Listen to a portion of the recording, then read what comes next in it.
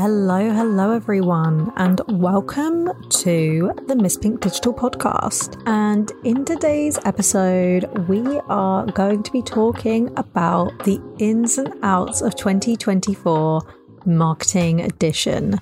First of all, I think this is the first podcast episode of the new year. So happy new year to all of you. I hope you all had lovely celebrations and really looking forward to 2024. I personally am really looking forward to 2024. I feel like this year, I say this every year and it never happens, but I feel like this year is really going to be everyone's year, or I'm hoping that it's everyone's year and everyone strives and really has maybe not the best year ever, because I feel like that's a bit unrealistic expectations, but their year is good. I saw something online and it was like saying that 2024 is going to be 2016 summer.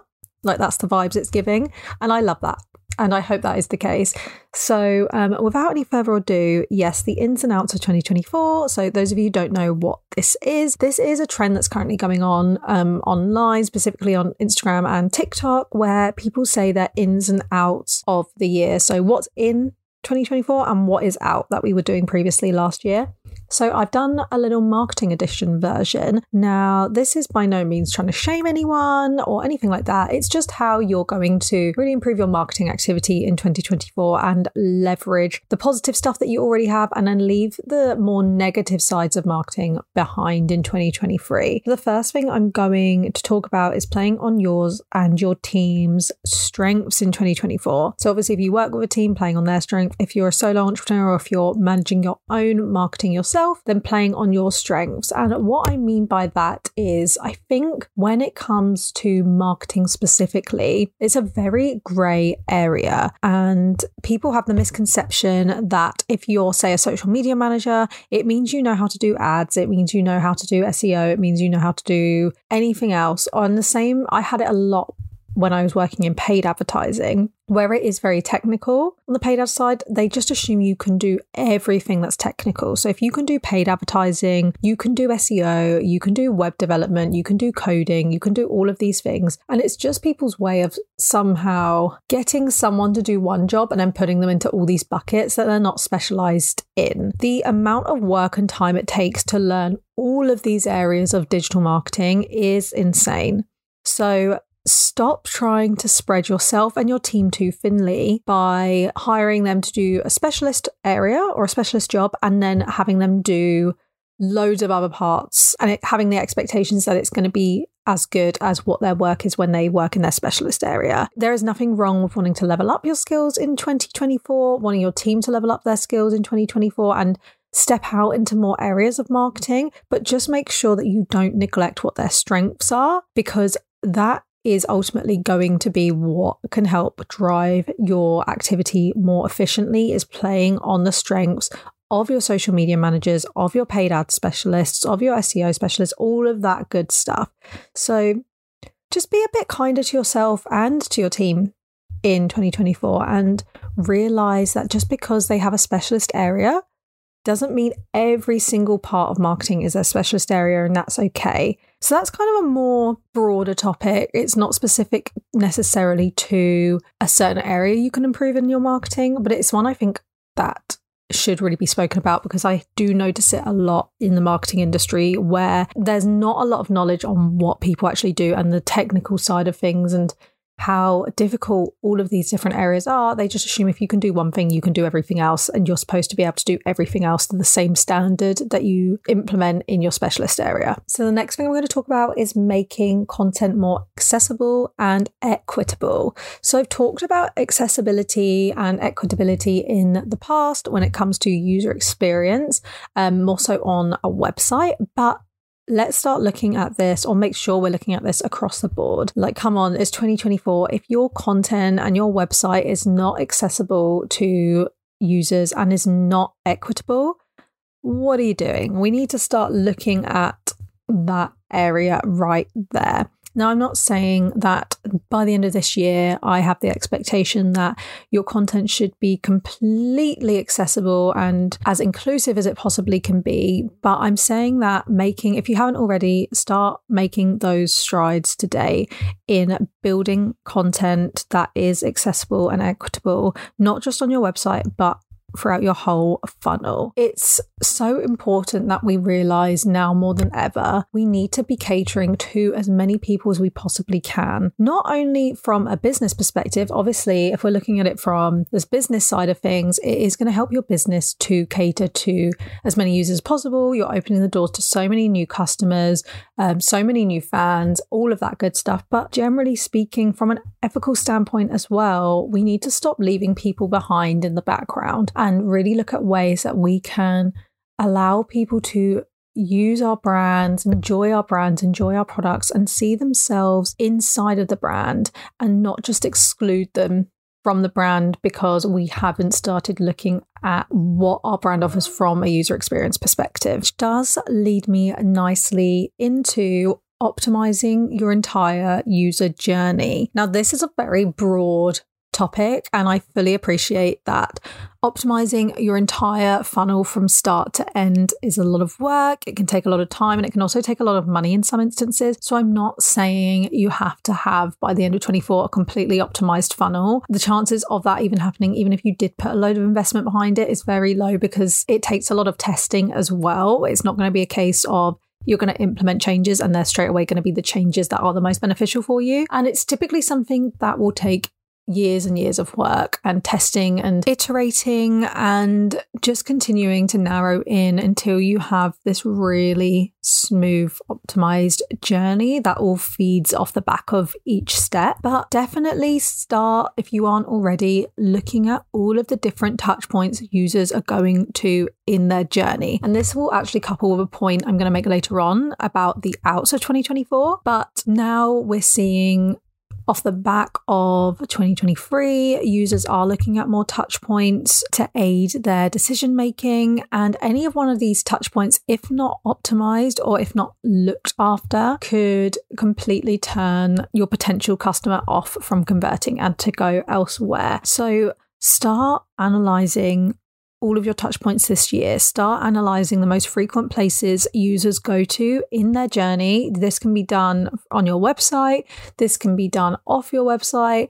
Pick an area, whether it's off page or on page, and start analyzing it and seeing where users drop off, where users are engaging, where users are continuing their journey, if they're continuing their journey, and if they're not, why aren't they? So a thing I like to do, and the reason why I like to do this is because it is the most cost efficient option to do, is from a website perspective, I will go and have a look on Google Analytics at the user's path and where they're going and have a look at what pages have, say, the highest drop off, but might generate quite a bit of traffic. And then from that, I'll go onto those pages and I will analyze the content, I'll analyze the layout, and I'll compare it maybe with other pages on the website that don't necessarily have that drop off, or I'll just compare it with general best principles and practices that I know from a conversion rate perspective and from a user experience perspective should be implemented. And I'll see if they have it on those pages.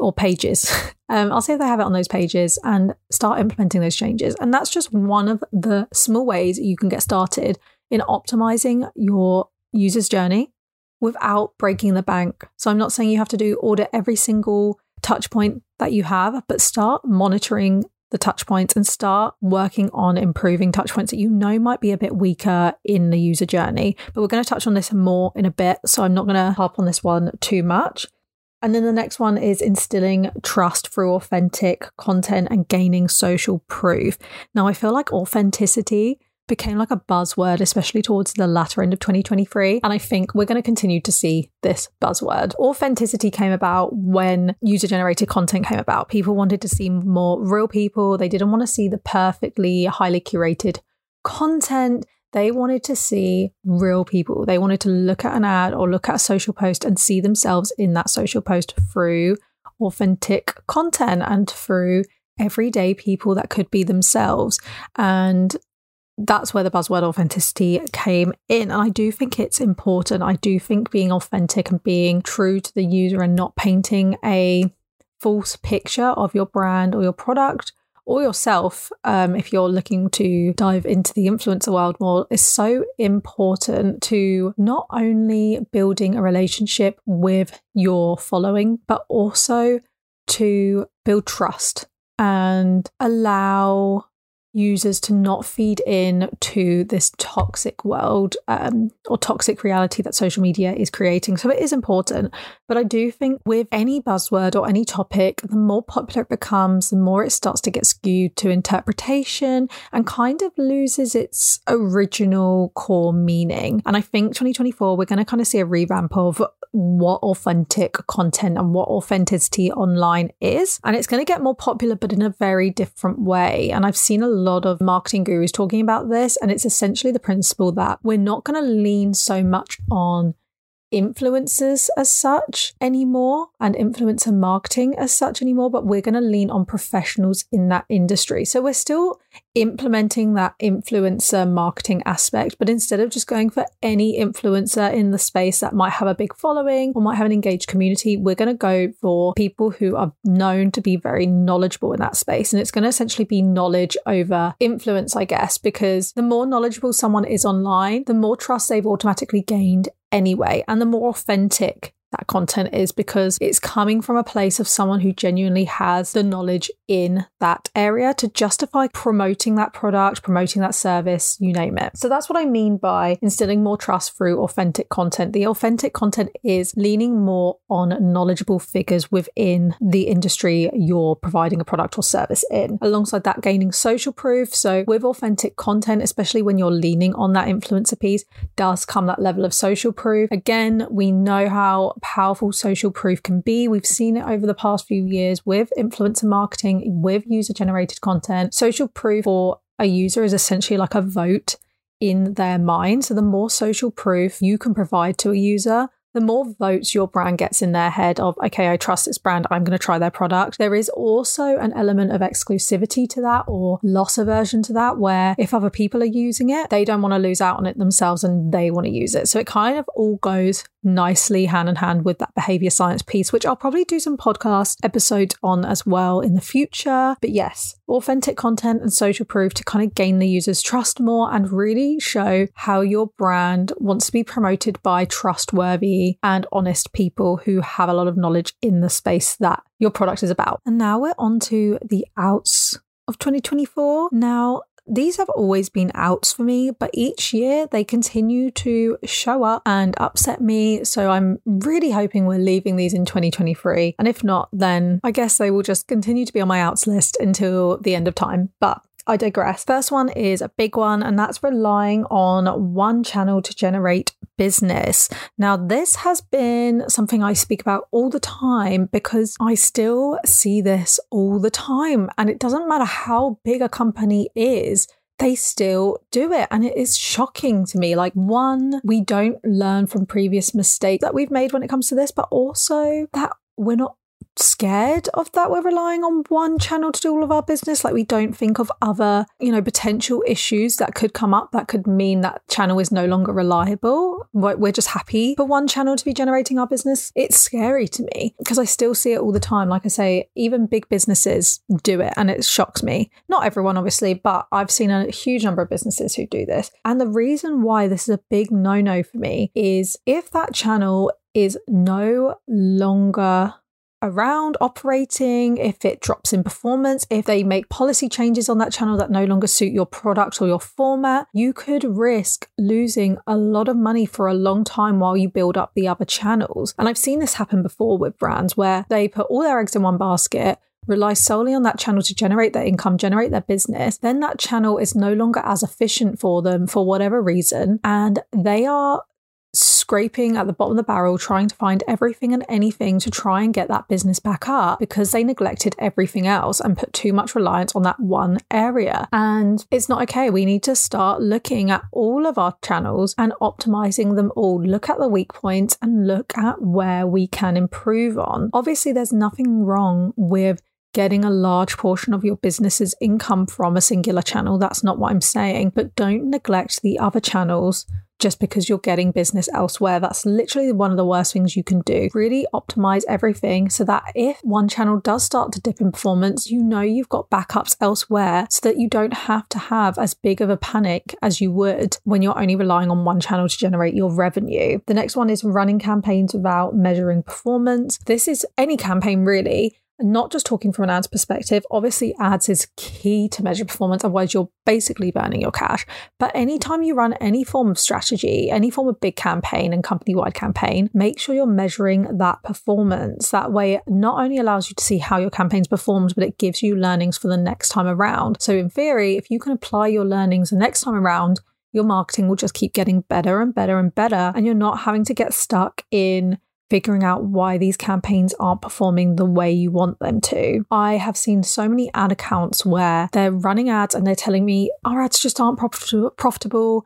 Ads don't work for us. Like, it's just never worked for us. It's a waste of money. And then I look in the account and they're using a conversion orientated bidding strategy with no conversion tracking, or they're targeting these incredibly top of funnel keywords and using like max clicks bidding with no tracking in place, no retargeting in place, no opportunity to optimize at any other points in the funnel. And it's just like, this is why your marketing doesn't work. It's not because the channel has issues. It's because you're running advertising without tracking performance and without making changes based on that performance. And essentially just, like I say, burning your cash. So if we're running campaigns in 2024, especially paid ads, let's make sure tracking's in place. And I'm not just talking about standard pixel tracking. I'm talking about CAPI, conversion API tracking on Facebook. I know it's annoying to implement, but it's so important. I'm talking about enhanced conversion tracking. I'm talking about all of it. So we're not just tracking at browser level, we're tracking at server level as well. And then speaking of ads, expecting ads to convert with a poor website experience. Again, something else that has pained me in the past. Your ads can only do so well if your website isn't great. You could have the best campaigns in the world where you follow all the best practices, you have really compelling creative, you have all the bidding strategies you need that are going to drive you down the road of success, you have all the tracking in place. But if your user is then landing on a website that has a poor experience and it's impossible to find anything, the page speed is slow to load, it's not optimized for mobile devices, they can't even check out properly, you're going to be wasting that money and that really good campaign build that you have implemented. So don't just assume because you've turned an ad campaign on, you then deserve conversions. And don't be shocked if you turn an ad campaign on with a poor website experience that you're going to get conversions off the back of it. I've had issues in the past where ad campaigns have been set up and they've been set up to a good standard, but the website experience is very, very poor, but clients would refuse to make changes on their website. And ads would ultimately get the brunt of the blame if they were getting traffic, but it wasn't converting. Until further investigation, it's because their website experience was poor. Users were showing intent by adding products to the cart, initiating the checkout, but they couldn't get through the checkout journey and they were dropping off. Ads cannot make up for the fact a user cannot check out on a website. So it's just things like that. Really make sure if you're going to run ads, you take it seriously and appreciate that you're spending your budget, you're spending money, and they need to be going to a good website for your brand. And last but certainly not least, and it kind of goes with all these points combined, making data-driven decisions. Now, I'm not saying data has to be the be-all and end-all. You know, it doesn't have to be all about the data. There has to be a human element in there as well. But definitely incorporate data within your decision-making where you can. The amount of times I've worked with brands before where a lot of their decision-making initially wasn't backed by data at all, and their campaigns previously didn't do well because of that is quite crazy, actually, how many people kind of go off a hunch. And I do think hunches sometimes work, but sometimes you do need that data backing. And the second they start using data-backed decisions is when their brand will start to flourish. But yes, I hope this episode was helpful. This kind of turned into a little bit of a rant, but I'm hoping we then leave the rants at the start of this year and the rest of this year. We start to see amazing marketing campaigns that really benefit us and our brand. And I'm wishing you all the best of luck in your 2024 marketing journey and your year in general. So thank you for listening, and I will speak to you guys again soon.